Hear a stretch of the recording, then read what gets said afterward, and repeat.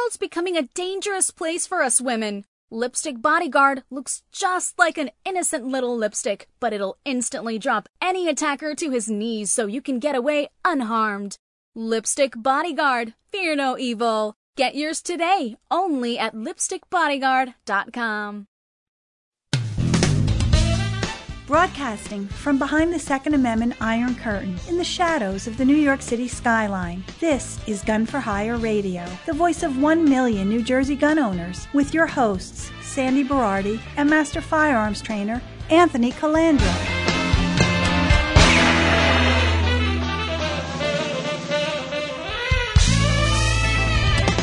Live from the land that freedom forgot, the most listened to Second Amendment broadcast in the nation. Welcome to it. So, show 489. We're getting close to 666. 666. So, a couple of things. My teaser today, I talk about Evan Nappin's New Jersey gun law book. So, with all of these new shooters that are entering the fray, I've been inundated nonstop with questions. Are hollow points legal? How can I transport? How do I pack? How do I do this? How do I keep a gun in the house? I'm not a lawyer. I give people the best advice I can, and I tell them to seek out advice if it's a real legal matter.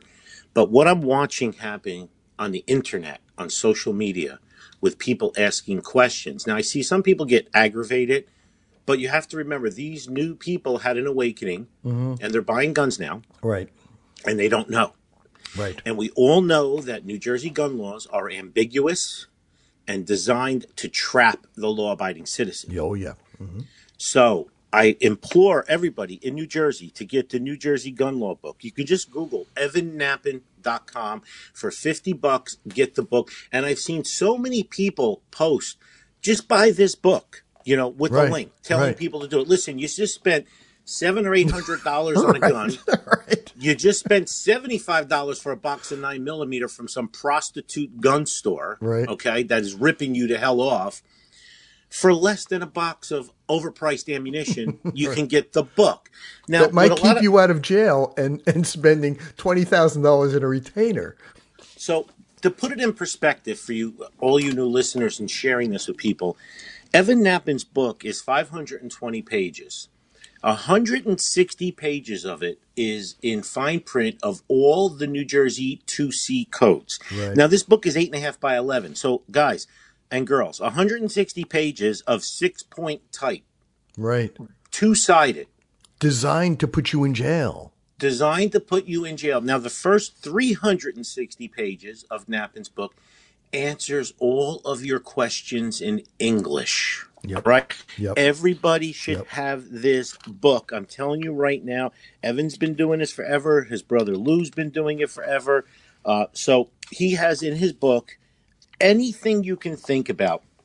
Exemptions for possession, carry permits, out-of-state carry permits, retired cop stuff, armor-piercing ammunition, gun permit applications being denied, knives, daggers, dirks, stilettos, penalties for unlawful possession. I mean, listen, I've been using this book how many years now, Sandy? You've known me over 10? Over 10, And he revises it all the time. So I just want to read one page from Nappin's book, and then we're going to move on.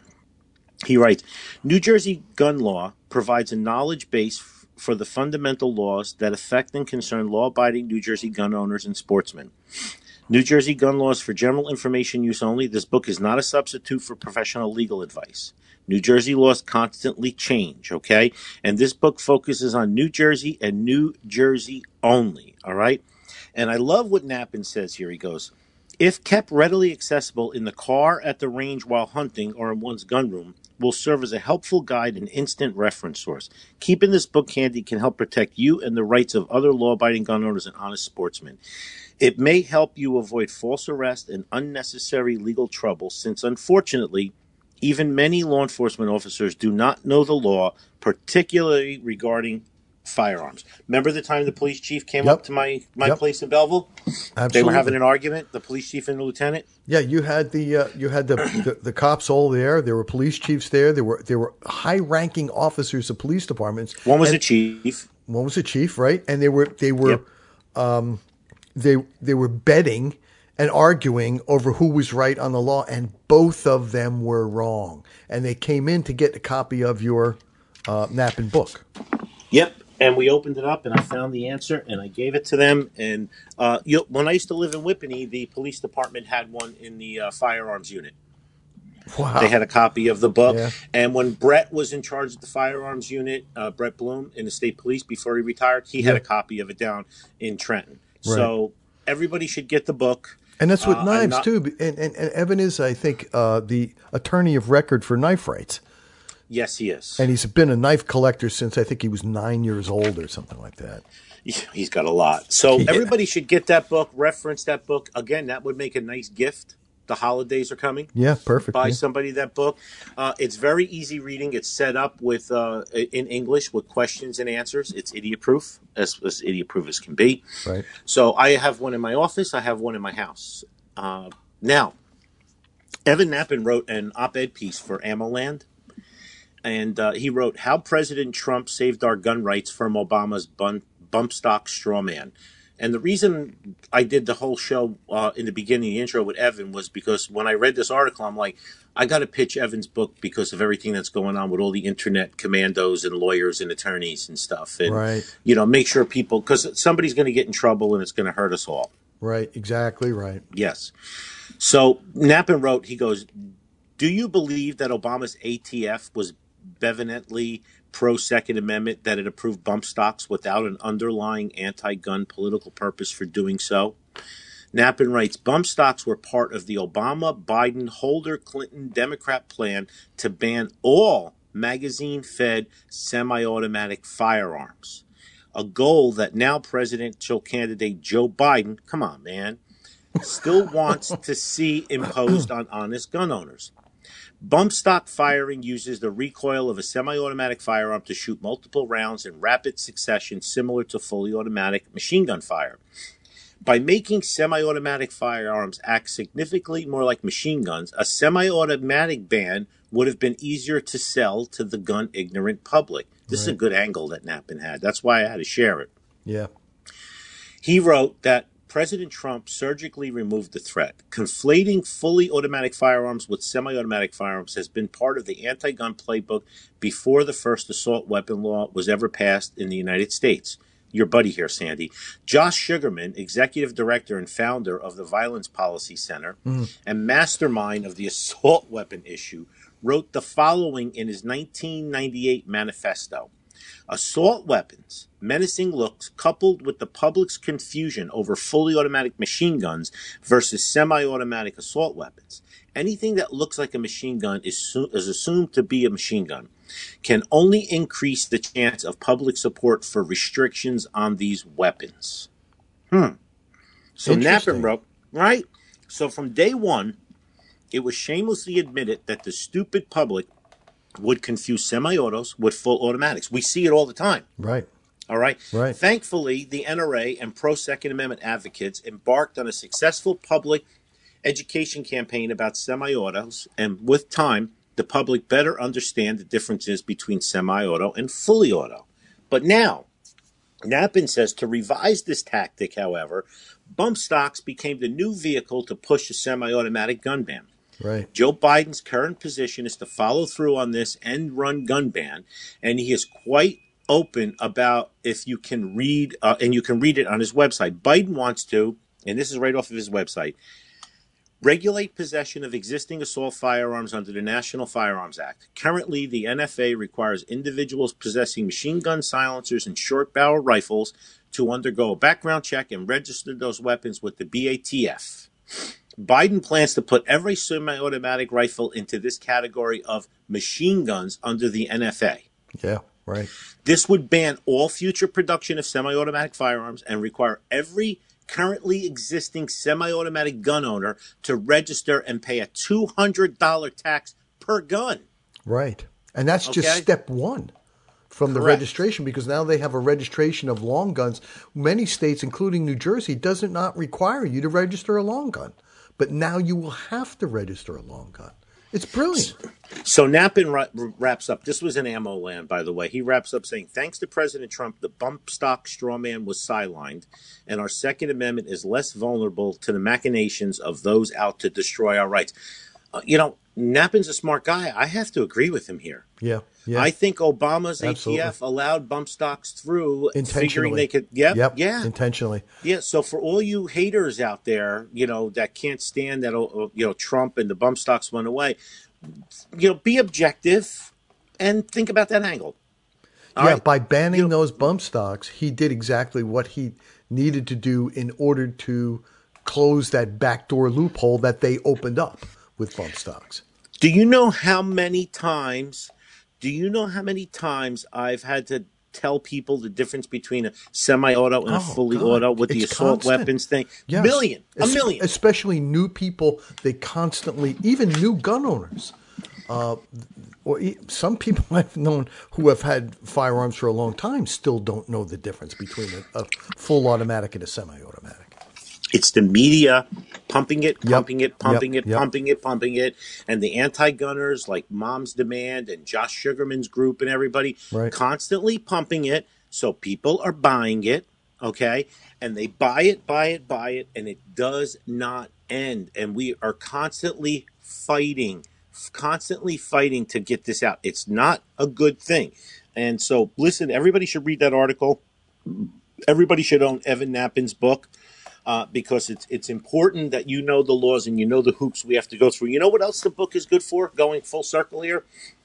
The holidays are coming. You have people at your house. And Johnny says, I bought a gun because I fear for my safety. And 5 other family members or friends are in the house and go, oh, my God, you bought a gun, blah, blah, blah. You're going to hurt yourself or whatever. How easy was it to get a gun? And you can whip that book out and say, you see what goes on in a state like New Jersey? You see what we have to go through, and you can show them all the laws and everything that we had to go to. Right. It's not like you're just I think it's invaluable. Yes, exactly. It's not your opinion anymore. It becomes actual fact, which, so many people, especially the new people, they don't know. Like you say, you're getting, and what's kind of cool is that you're getting these same questions that are for years and years and years. You've been doing this, 25 years or better? Almost, it'll be 30 soon. Okay.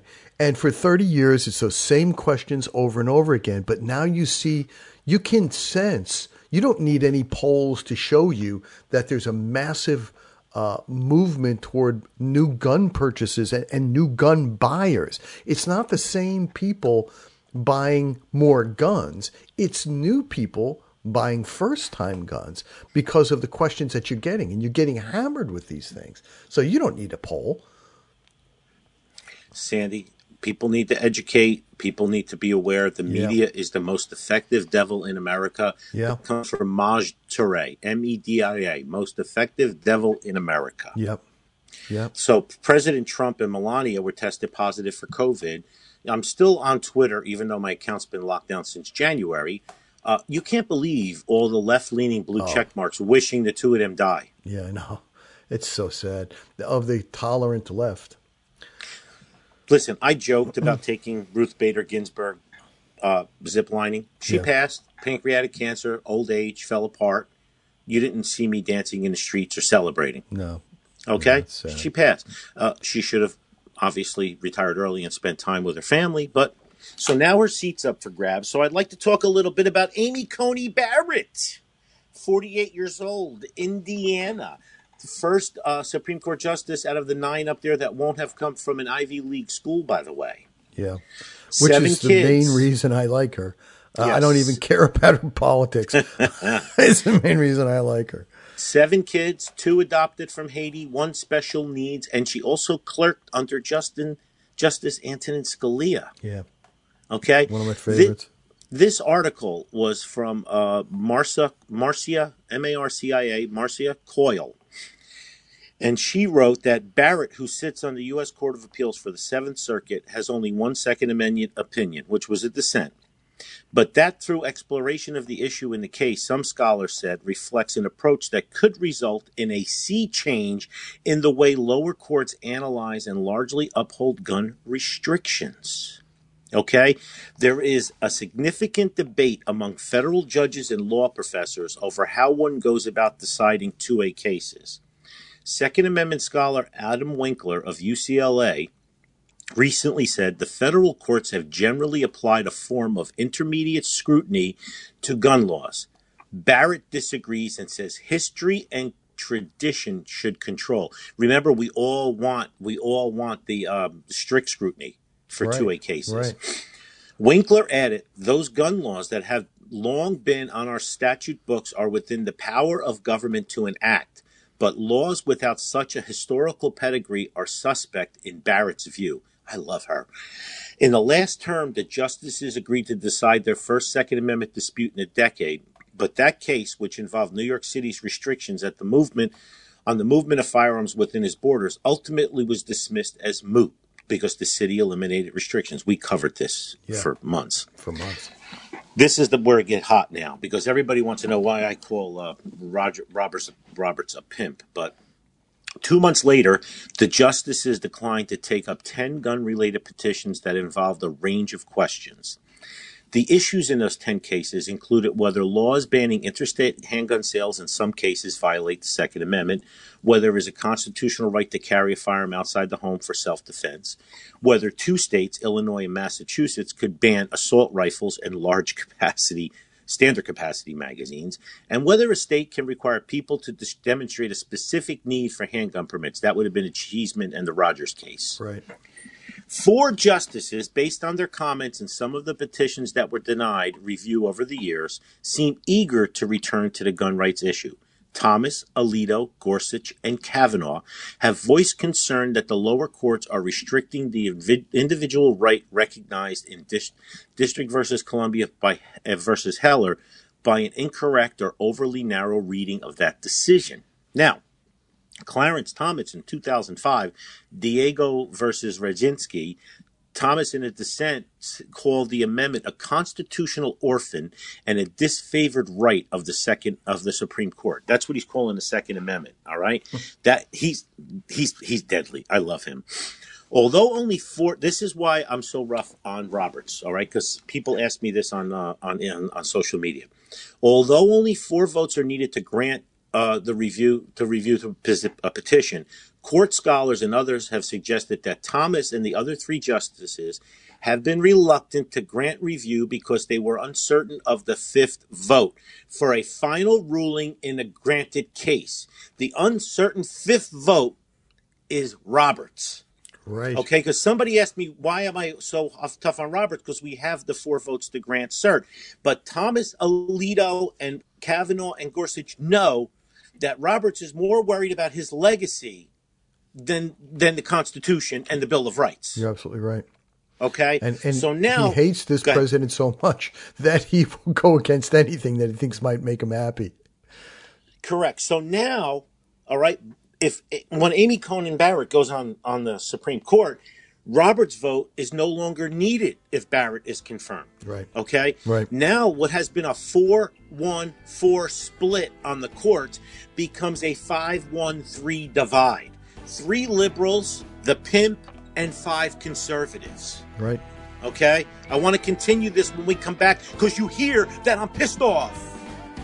We the people.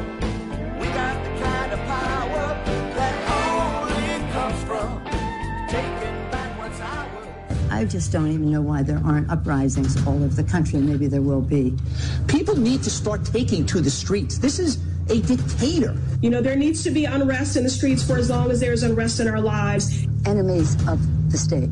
Show me where it says that protests are supposed to be polite and peaceful. When they go low, we kick them. How do you resist the temptation to run up and wring her neck? The biggest terror threat in this country is white men, most of them radicalized right up to the right. I thought he should have punched him in the face. I said, even if you lost, he insulted your wife. Yes. He came down the escalator and called Mexicans rapists and murderers. He said, well, what do you think I should have done? I said, I think you should have punched him in the face and then gotten out of the race. You would have been a hero. I'd like to punch him in the face. I said, if we were in high school, I'd take him behind the gym and beat the hell out of him. Punch some people in the face! When was the last time an actor assassinated a president? They're still going to have to go out and put a bullet in Donald Trump, and that's a fact. Look as his character is stabbed to death. Where is John Wilkes Booth when you need him?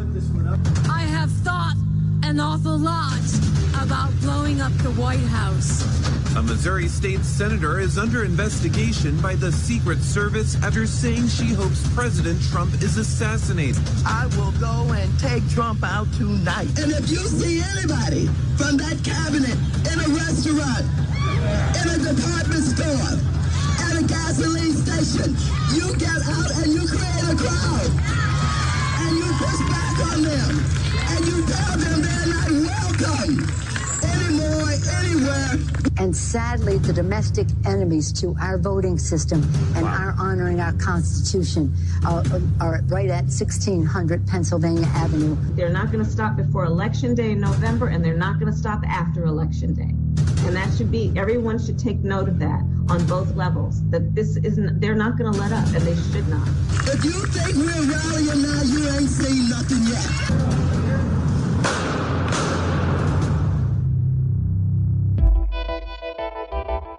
I am very willing to let the American public judge my physical and mental as well as my mental fitness, and to make a judgment about who I am. Rectal itch. Harris-Biden administration is going to relaunch that effort. Okay, we're back. So right now we're going to go from 414 to 513. All right. This is one of the reasons why the left is so apoplectic about Trump, because almost 300 judges confirmed. And I also think that the second Barrett is confirmed, Trump should fill her seat in the seventh district. Yeah, right. Okay, I believe you should fill it. It's empty. Mitch McConnell, get that blue card ready and get somebody up there. Well, the Democrats are already promising to pack the court. Yeah. I'd like to pack something on them, but that's another story. So now let's talk about Barrett's sole Second Amendment opinion, because, of course, people online is like, she has no history. She has no history. Listen, she's 48 years old. She's very conservative. This is her one opinion on the 2A. Okay, so let's argue she's not the right person for the job. Would you rather Ruth Bader Ginsburg back there? Yeah, right. Okay. Right, Sandy? I don't understand people who, it's got to be perfect. It's got to be perfect. And it's never going to be perfect. No. And look, I get the fact, and statistically, I'm trying to remember who I heard explain this, but of the justices that were, if they did not have if they were appointed, let's just say, and they did not have a track record of voting consistent, like, Clarence Thomas, who has consistently held to that line of protecting the Constitution, and they were originalists of protecting the Constitution. If they did not have that, they always went left when they were appointed. Guys like Roberts and Kennedy have always, just kind of flip-flopped. And even a guy like, what's his name, with the drunk party. What's his name? I'm drawing a blank here. Help me out. The drunk party? Yeah, what's his name? The last one, I'll forget it. But I'm old. I know, it's terrible. It's like I just had a Joe Biden there for a minute. Come on, man. So listen, people don't realize how much work and money and effort it takes to get a case to the Supreme Court. I've seen Drake. I've seen Pantano. I've seen Cheeseman's case. I've seen the Rogers case. Please listen. So here's the deal. So Barrett's sole Second Amendment opinion was in a case called Cantor v. Barr. A 2-1 panel upheld the constitutionality of federal and Wisconsin laws barring felons from possession of firearms. Cantor was convicted of mail fraud by falsely representing that his company's therapeutic shoe inserts were approved by Medicare, and he billed Medicare accordingly. Judge Joel Flaum joined with Judge Kenneth Ripple. Both of them were appointees of Reagan, and they said history did not answer the question whether or not violent felons as a class historically enjoyed Second Amendment rights, but it wasn't necessary to answer that question. Instead, the majority applied intermediate scrutiny. Here it is again, okay? requiring the government to show that the challenged law is substantially related to an important governmental objective. That is an approach taken by a majority of courts weighing gun restrictions. Flom concluded the government met its burden, but Barrett, in her dissent, rejected the government's view of the historical evidence. And here's what she wrote. The historical evidence does, however, support a different proposition, that the legislature may disarm those who have demonstrated a proclivity for violence or whose possession of guns would otherwise threaten the public safety. This is a category simultaneously broader and narrower than felons. It includes dangerous people who have not been convicted of felonies, but not felons lacking indicia of dangerousness. Okay? She concluded, in sum, founding-era legislators categorically disarmed groups whom they judged to be a threat to the public safety, but neither the convention proposals nor historical practice supports a legislative power to categorically disarm felons because of their status as felons. Yeah. Holding the felon ban constitutional as applied to Cantor, she added, treats the Second Amendment as a second-class right subject to an entirely different body of rules than the other Bill of Rights. Yeah. Alito said this in 2010 in McDonald versus Chicago, and Clarence Thomas said this at least 3 times in his dissents. Okay? Right. And here she wrote, her 4 potential Supreme Court colleagues, Thomas, Alito, Gorsuch, and Kavanaugh, also have endorsed the history, text, and traditional analysis, guys. Listen to me, all right? Barrett's views on felon possession of guns are well outside the mainstream of judges who have weighed the issue. Her analytical approach, he added, suggests that only those gun laws that have historical pedigree are constitutionally permissible, and her view of what counts as relevant history, he said, is very narrow. In the felon possession ban case, Barrett disregarded a half a century of blanket bans on felons having guns. He said, so are all other recent gun restrictions unconstitutional too? Listen, it depends on the felony. Yeah, right? If you were a felon convicted of mail fraud, and I'm not separating white-collar crime from minority crime or anything like that. If you beat your wife up and you're a felon, you should never own a gun again. Right. All right? Right. But if you bounced checks and you committed a felony and you paid your time, and you should be able to get a gun again. Right. Right? Once you pay your dues, if we're allowing felons to vote, violent or not, why can't a felon exercise the Second Amendment right? Right. And so again, she's a strict scrutiny attorney. She's a textualist, like Antonin Scalia. We need her. Stop with the division. Okay. I can't get it. So Scott Archer corrected me because I was talking about the ages and health of judges. Yeah. And Scott Archer and his significant other, Becca, are great Gun for Hire supporters and radio supporters and our Sussex County brethren. He wrote, hey, brother, listen to the show as I always do. And you were discussing the possibilities of retirement on the Supreme Court. You left out the liberal Breyer. He's now 82. He's 10 years older than Thomas, okay? Wow. And Sotomayor, who I don't know how old she is, she's a diabetic. Okay, a Trump reelection pretty much guarantees a 7-2 conservative majority. Disagree, Scott? It would be 7-1-1 because Roberts is a pimp. And if, like many full-blown diabetics, Sotomayor may develop other issues, there is a possibility for an 8-1 majority by the time Trump finishes his second term. So I didn't even think about Breyer's 82. Trump gets reelected. He's going to be on the court till he's 86. And again, I'm not wishing ill will on anybody.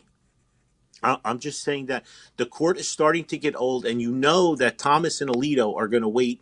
They're young enough where if Trump lost, they could wait for another president. But, you know, most Supreme Court justices want to be replaced by someone who views the Constitution the way they do. Right, sure. So, you know, right now we're talking his first term, 3 Supreme Court justices. His next term, he could replace 2 conservatives with conservatives. He might replace another 2. Could you imagine in an 8-year term, 7 judges? Right. It is quite possible, Sandy. Yeah. And all I care about is judges.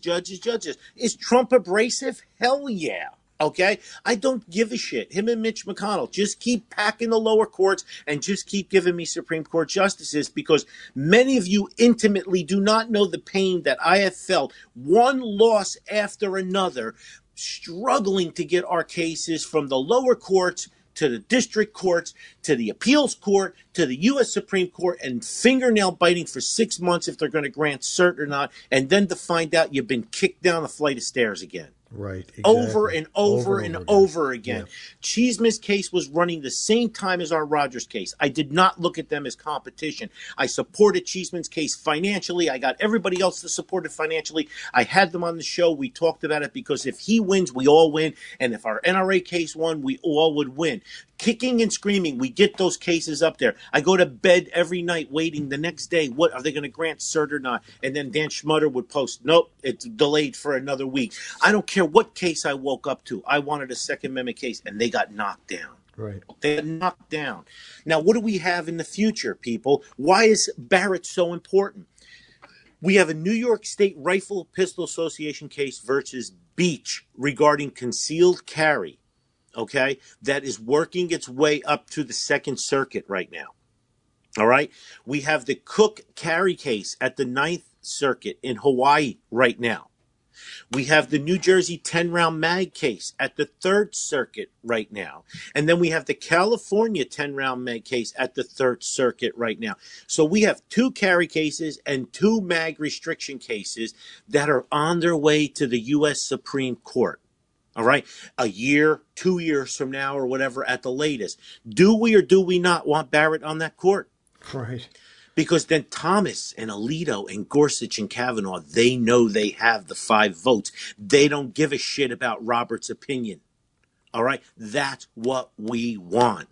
So all of you, stick together. We have to support this. We got to get out and vote. Judges, judges, judges. If you don't like Trump's hair or the color of his skin, I don't give a shit. We're talking about judges being appointed that are in their late 40s, that are going to be there forever. We'll all be dead, and those judges will still be up at the U.S. Supreme Court, putting our country back in the direction that we need. Because the radical left, the right, the middle, the crazies, they're not going to do anything for us. If you think our elected officials are going to do anything for us, wake up and smell the coffee. You're absolutely right. Absolutely right. And that ended my rant there.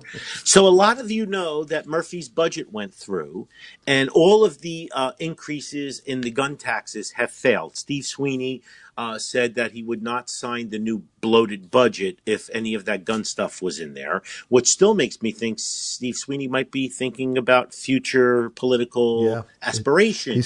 He's kind of motioning in that direction, isn't he? Okay, yeah. Why would he not go along with Murphy on the party line? Now, of course, Murphy, made sure there was a ton of pork in there for $400 million for new state Christmas decorations. Yeah, if you want to read the entire budget, there's about $3 billion in pork in the budget. Everybody gets what they want. Yeah, $400 million in Christmas decorations. Yeah, of course. Murphy also did something that in 1996 under Bill Clinton, federal law, if you're on welfare or any type of federal assistance, you do not get more money every month if you have more kids.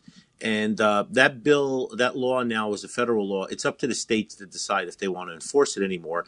The day after the budget passed, Murphy quietly signed an executive order.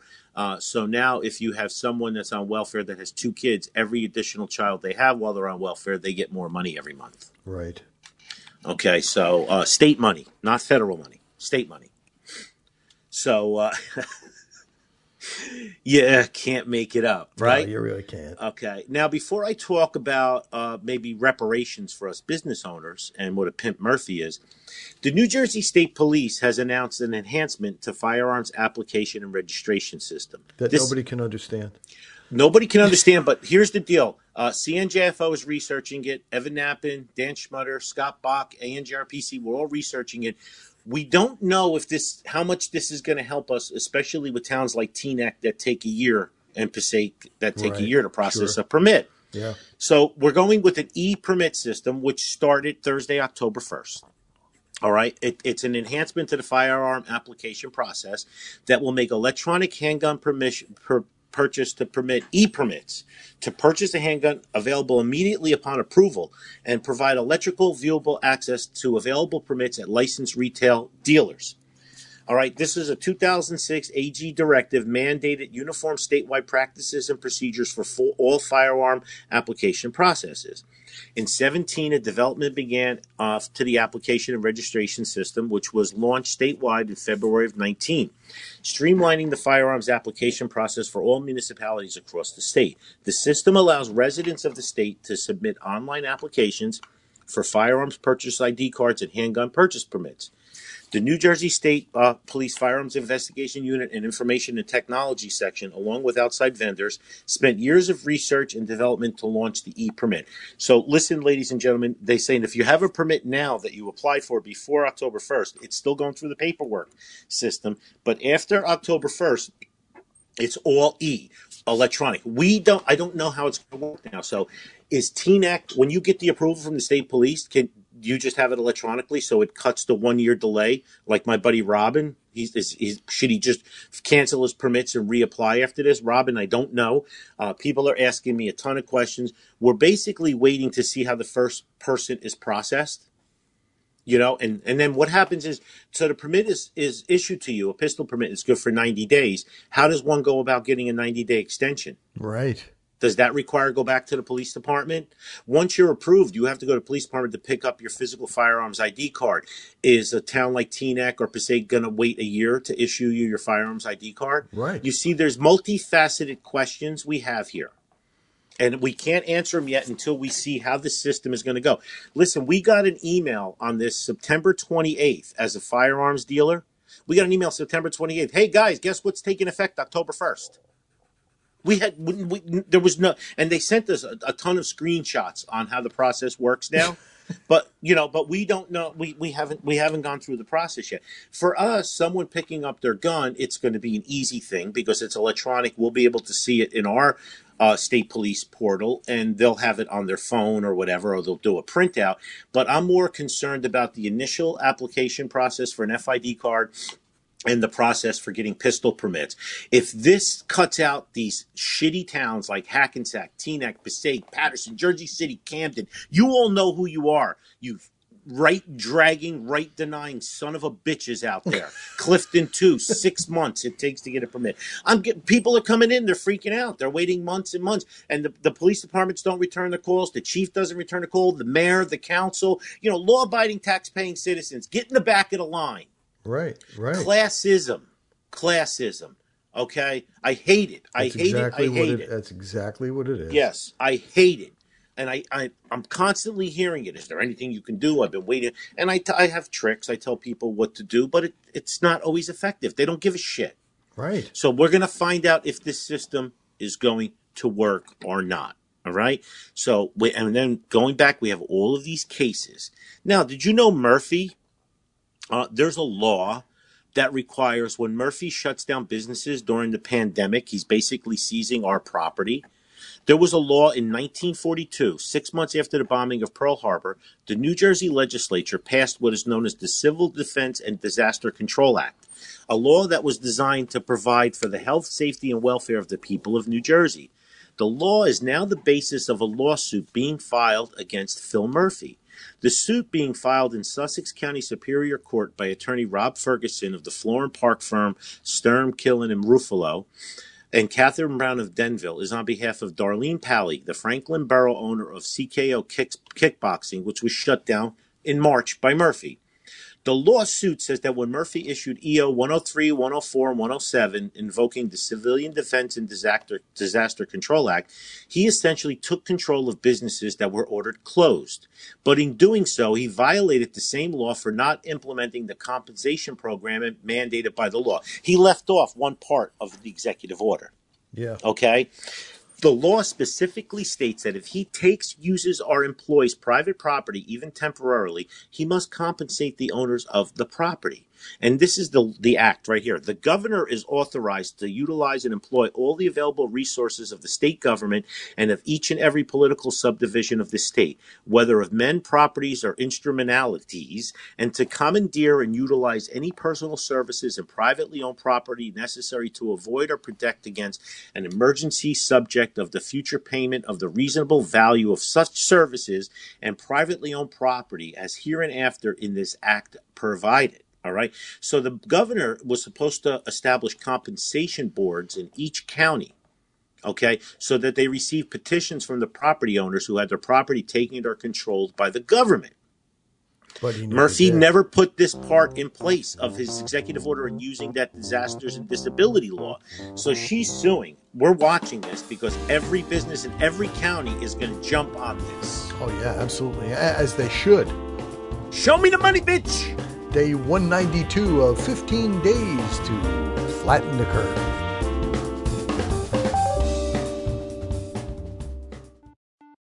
For many people, walking into a range the first time, it's quite intimidating. So when you walk in through the double doors, the first thing you'll see on your left is a concierge. When people walk in, they can take a tour of the range, or maybe they're coming in for an appointment with one of my instructors or me, and they'll be directed to the right classroom. It kind of softens the entire experience. It makes people feel more at home. As you walk further into the range, you're going to notice we have New Jersey's only indoor 50-yard range, which is heated and air-conditioned. The dividers at each port are bulletproof. They're extra wide ports so two people can stand side by side and shoot. There's lights in the ports, so you're well lit. We also have 3 times as much light down range that the average range would have because I believe it's important that the targets are well lit. Our target retrieval system is all digital. You program how many feet you want to send it out, and it stays there. Both of our ranges are tactically baffled, which means when we run our higher level courses, you can move forward to the firing line and shoot in any direction, and bullets can't escape. When you come out of the 50-yard range, to your left you'll see our large classroom, and go back up to the concierge and make a right. We have 2 smaller classrooms, and those classrooms are for small one-on-one classes, our Build-A-Bear, building an AR. As you enter through there, you'll see that we have a portal with a key to go into our Platinum Lounge. They can sit around and watch TV on the leather chairs or couches, and they can maybe work deals with their clients. And you normally don't see a cafe in an indoor range. In New Jersey, we have this archaic law where you're only supposed to go from your house to the range to the house with no unnecessary deviations. I'm seeing a lot more families coming in now where they have multiple kids and the wife will stay in the cafe with 1 or 2 kids and they'll do a handoff. To me, it's very important that people are treated like family, so the bathrooms are very high-end. We used marble and corian and really nice tile and full-length dividers so that people are comfortable when they come in. When you exit the bathroom, you'll see the Gun for Hire radio studio, where Sandy and I tape our show. After you pass that and you make a left, you'll notice our retail area. Over 120 firearms for rent. As you turn 180 degrees, you see the large sections of bulletproof glass. That's our 25-yard range. And inside our 25-yard range, we have 13 ports. Those ports are even wider than the 50-yard range. Both ranges have full-time range safety officers. In case you have any questions or concerns, they're there to help you. I'm a gun-toting patriot, God-fearing patriot. Bryson, why they mad? Cause I'm real and they be faking it. Free speech. Hitting you get that hard booger. Wait, stop. We're back. Are we back? Yes. No way. We are. We're back. Yes, we are. I'm busted. And I don't care. Any of our listeners out there that have a long and narrow pinky, I would like to see them privately. Okay, moving along. Before I get into learning, put up with? Damn. Before we get into learning, I got some great letters. Yeah. Don't forget the Patriot Tour is stopping here, October 31st. Okay, look it up. ThePatriotTour.com. You want to bring your kids and family here? I'll be announcing the time as we get closer to Halloween. Okay. So listen to this. This was a gentleman I met who took one of our classes. And you talk about the second is for everyone and diversity. His name is Rasheen.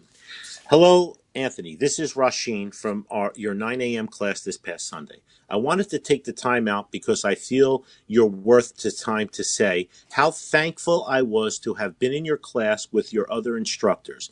You guys made this fun, calm, and relaxing.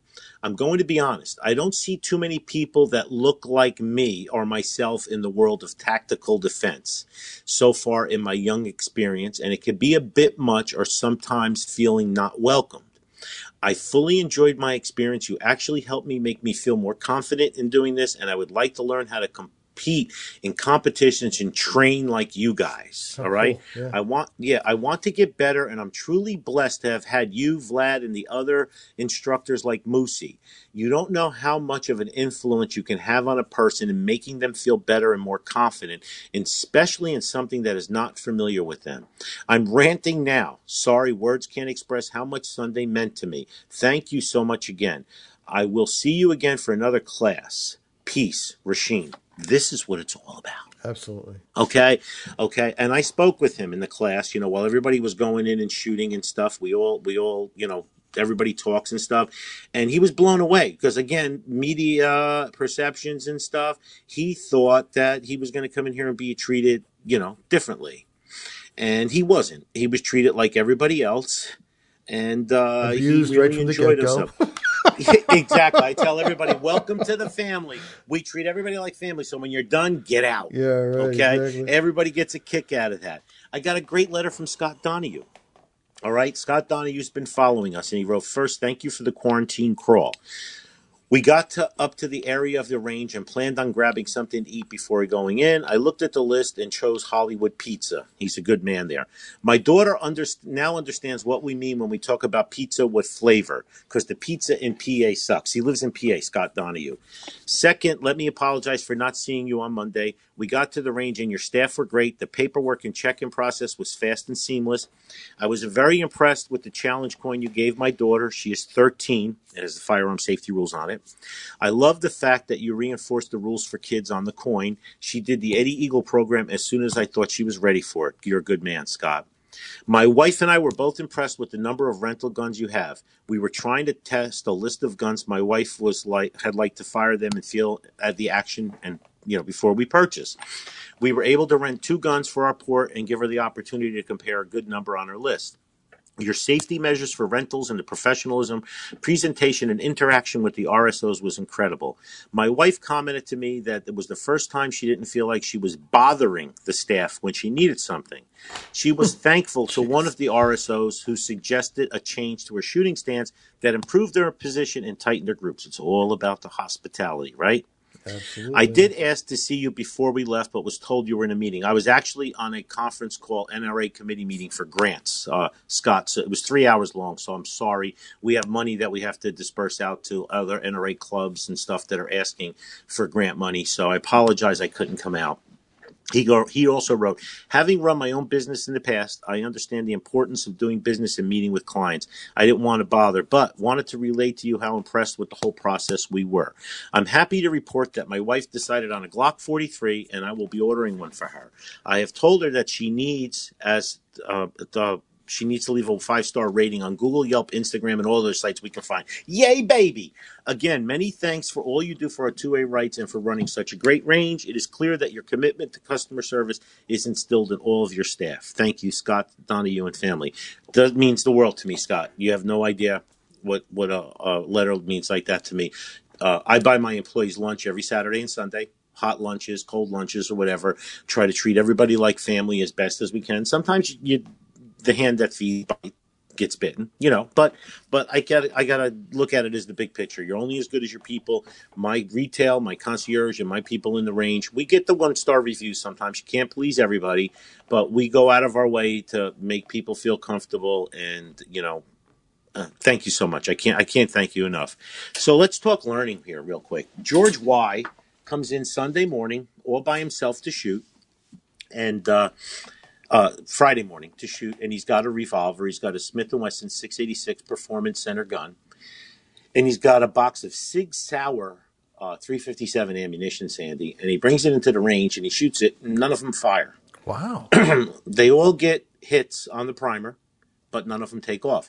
He tries them in his Winchester lever action or his Henry lever action. They all fire. So he comes out and he buys a box of our PMC 357 Magnum, and he goes into the range, and bing, bang, boom, they all shoot perfectly out of the 686. Wow. We talk about this all the time with learning. Yeah. Remember I tell you, people come in, they shoot range ammo, and then they go home and they load self-defense ammo in their gun. And they never check it to see if it works. Yeah. Yeah. Right. Does that ammo eject from your gun? Does it feed properly? I don't know. Now a revolver, which is pretty idiot-proof. Here you got George. Imagine if George, well, this is good Sig Sauer self-defense ammo. Right. I'm going to go home and protect my wife and my 2 children with this ammunition, and I'm going to shoot the economical range ammo. And so George and I had a discussion. Ed Hildebrand was here too. Captain Wheelgun, how apropos, happened to be here. Yeah. This was right before we recorded the show, and we were talking about it. So you see, this is important. Every aspect of your self-defense plan has to be taken into consideration. So George had this expensive ammo, and imagine now somebody broke into your house, you point the gun at them, they make a move on you. He would have squeezed 6 bullets and nothing came out. And how common is that? Because everybody, they don't want to take the expensive, and I'm putting that in air quotes, ammunition to the range and shoot it off, but they don't even test it. I told you, retired cops. Yeah. Okay. Yeah. Right. Retired cops, right. They would shoot cheap range ammo or stuff they had left over, right? And then they would load this self-defense ammo into their Rich, you're moving a mouse there, and it's moving my computer. There's a mouse hooked up to shut that mouse off. Sorry for the interruption, Sandy. I'm okay. Thank you very much. That was weird. He's helping. There we go. So I'm doing the reader on the show. Richie's got another computer. He's moving the mouse, and my whole screen is flying around. I'm like, what's going on? I thought I was an out of body experience. So I guess they're wired to the same. You thought the Red Bulls were kicking gigawatts. In, huh? They both have the same gigawatts on the flux capacitor in the mouse. So anyway, you have to test your equipment. If you're going to have a revolver, you got to shoot a minimum like of your 5 computers. Boxes. Yes, you got to shoot a minimum of 5 boxes of that self-defense ammo. If you got a semi-auto, I'm going to tell you got to shoot a minimum of 10 boxes. Yeah, definitely. Out of that gun. Oh yeah. So you don't have failure to eject, failure to feed, stovepiping, light hits on the primer. So now Ed and I were looking at that stuff, and we're thinking that the primer material is probably either too thick, because sometimes the primers are recessed a little bit. Yeah. That's why, because he was getting a stronger hit on the Winchester lever action, so he can continue to use that ammo up in the range. But as far as home defense, that ammo is poo-poo. And I've seen this hundreds of times. I had an entire case of actually 2 cases of ammo for it was a 20 gauge that it was just taking light hits and everything else. And I ended up sending the gun, because it was a brand new gun. And I sent it back, and it wasn't an expensive gun. It was a Stoeger. And I sent it back to Stoeger in Maryland. And they're like, they tested it. They're like, there's nothing wrong with this gun. And they sent it back. And I'm like, what the hell are they talking about? And I'm getting ready to write a really scathing letter to Stoeger about how their, service department is crap. And I just happened to check, I had an extra box of something else. And I threw that in, and it was Remington ammunition. So it wasn't Harry's, right? So it happens all the time.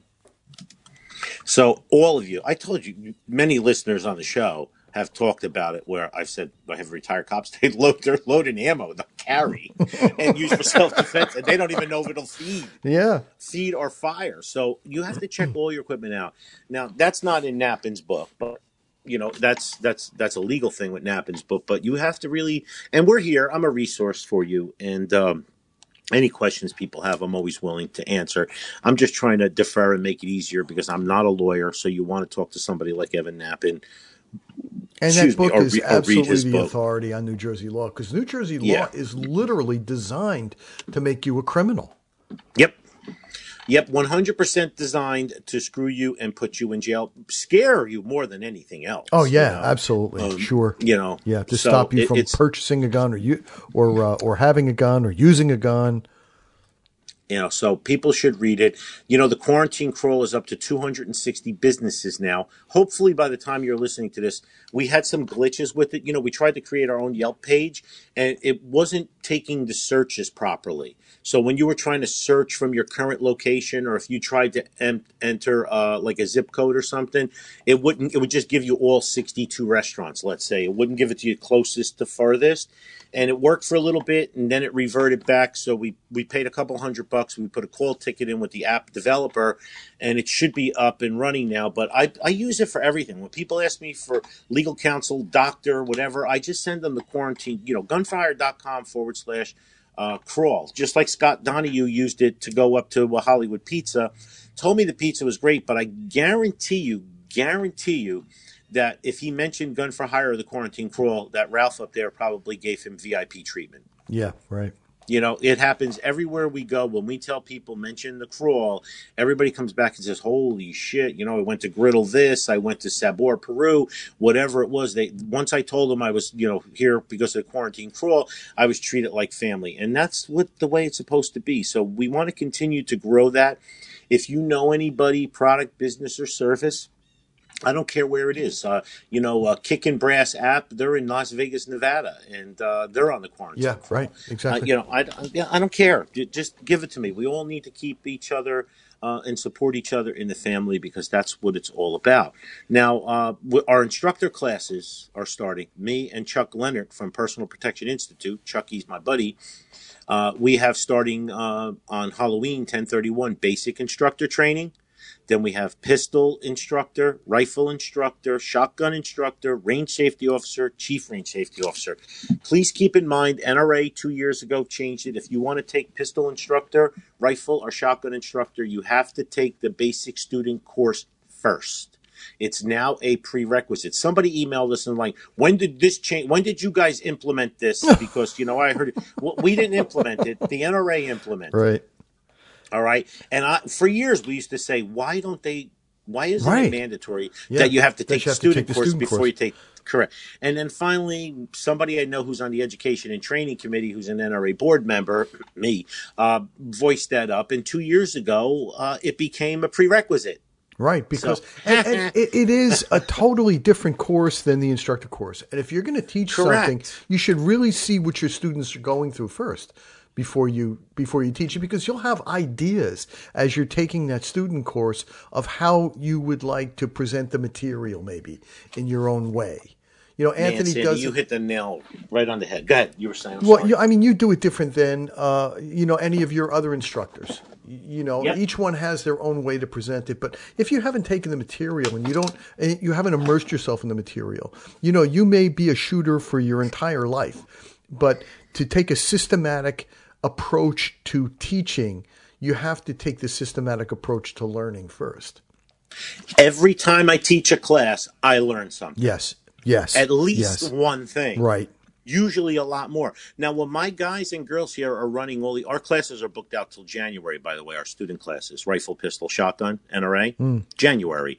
5 classes a week, 12 in a class. Wow. Do the math. 60 people a week. Yeah. Because of COVID capacity, we're not doing more. Right. But I go into every class because we bring the students in like 4 at a time to shoot. So there's 3 relays that go in to do the live fire. I go in every class and I work the room and I talk to everybody. The questions I get, that I learn so much that when I sit down with the instructors, I'm like, you know what? We should add this to the class. Remember, when you're teaching an NRA certified class, you can add to it, but you can't take away from it. Right. You have to follow the core curriculum, but you can't take away from it. So there's so much out there. There's so much out there to learn. There's so much out there that you can learn from constantly, people. Situations change, people's change, new people coming in from different countries, new people coming in who have never touched a gun before. You forget so much of what it was like to be new. We all do. We forget how nervous we were. Most people forget how nervous we were. God, we have these students coming in now. They're green. They're newbies. 6 weeks ago, they were like anti-gun. Yeah, right. You know? Right. And now they're sitting in the classroom. The last thing you want is a crappy presentation, a Marine Corps type boot camp presentation. You got to welcome everybody. That's why I can't get rid of my customers. That's the secret to Gun for Hire's success here, because we treat everybody like family. We're always there to help everybody out. We're always there to answer questions. We never close the door on them. And it's the secret sauce that many people don't have. I get people coming in all the time and they're like, I went to blah, blah, blah, and it was too paramilitary, or they treated me like an asshole. You know, I hear so much of that stuff from people, and I don't put anything out there and like come to us and, you know, let the referrals speak for themselves. Well, you know, I can attest to it personally because I first learned how to shoot a gun in the service, right? And again, it was a situation. They put a bunch of doctors. We had to learn how to use sidearm, which was pretty funny. And it was at Camp Lejeune. And of course, you got a Marine Corps instructor teaching a bunch of idiot doctors how to handle a sidearm. I fired. You know, it was the Beretta, right? Beretta 92. And I fired that for the first time. And the slide, like the two-stage trigger, right? And yes, I'm expecting it. I thought the gun was broken. So I'm like, oh shit, I broke the gun. So I'm afraid now to call the drill instructor. Because the range instructor, because I'm afraid to get yelled at. So, you know, I go from that to the first time you taught me how to shoot, and it was a night and day, and I was able to improve my scores constantly because you were. I hate to ruin your reputation, but you were patient and kind and courteous about the entire thing, and I wasn't afraid to ask questions, and you gave me tips that were just incredible. And that's what you want in an instructor. You want someone, especially if you're a first-time firearms user. You just don't load the gun and go to the range and shoot and go, oh, how did I do? And I see that so much on these gun forums. You read the Reddit forums. You know what's very interesting is, because I'm a member of most of the Reddit forums for firearms, and you start to see people just posting targets, and it looks like a spray and pray type of thing, and everybody's like, oh well, that's pretty good for your first time. Well, no, it's not, right? I mean, if you practice properly from the beginning, you don't have to worry about breaking very bad old habits that get ingrained. And there's so much misinformation online. I read the stuff and I cringe. You cringe. And a lot of times I'll DM somebody and say, I'll private message them and say, you really shouldn't post this question. Because, but I'm like, you shouldn't post it because, if law enforcement's looking at that, just went to Pennsylvania and picked up these 30-round magazines, FU New Jersey. Right. Really? Yeah, that's really, now you got documented evidence that's going to put you in jail for, 10-year minimum mandatory. Yeah, I'll message people all the time. Some people get combative and abrasive. Oh, yeah, definitely. Some people are like, wow, I didn't know. Thanks Especially the new people. They get so defensive and abrasive and like, FU type of thing. And it's like, dude, I'm just trying to tell you. And then they argue with you. I had one last week. What do you mean I can't have a retractable stock on my M16? When did this happen? When did this happen? Right. First of all, bub, it's an AR-15. Right. Second of all... yeah, you don't even want to... You don't even want to engage in that.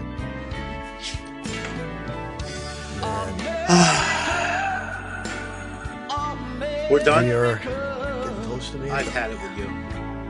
I've had it with you. I know. It's been, how many? 490 hours of this. Could you imagine? Close to 666. Thank God. Did I say it's that? It's great. Aloud? We're getting close to 666. It will be our 13th year. Oh, Show 666 will be taped on a Friday the 13th. Oh, it's good. All right. I love you all, even you pain in the ass bitches that send me 5,000 questions and messages. We're learning. learning. Okay, on that note, you've done it again. You've wasted yet another perfectly good hour listening to Gun for Hire Radio. Gun for Hire Radio is a Counterfeit Media production. The music used in this broadcast was managed by Cosmo Music, New York, New York. On behalf of our We're Done curmudgeon, Master Trainer Anthony Calandro, and the rest of the crew here at Gun for Hire Radio, we do thank you so much for listening, and a special, special welcome to all you new shooters, especially from the liberal side. Welcome. We love you. Share the information with your friends. Get somebody else out to the range. Introduce them. Show them how wonderful the shooting community is and how much fun it is. We love you guys. See you next week. From sea to shine.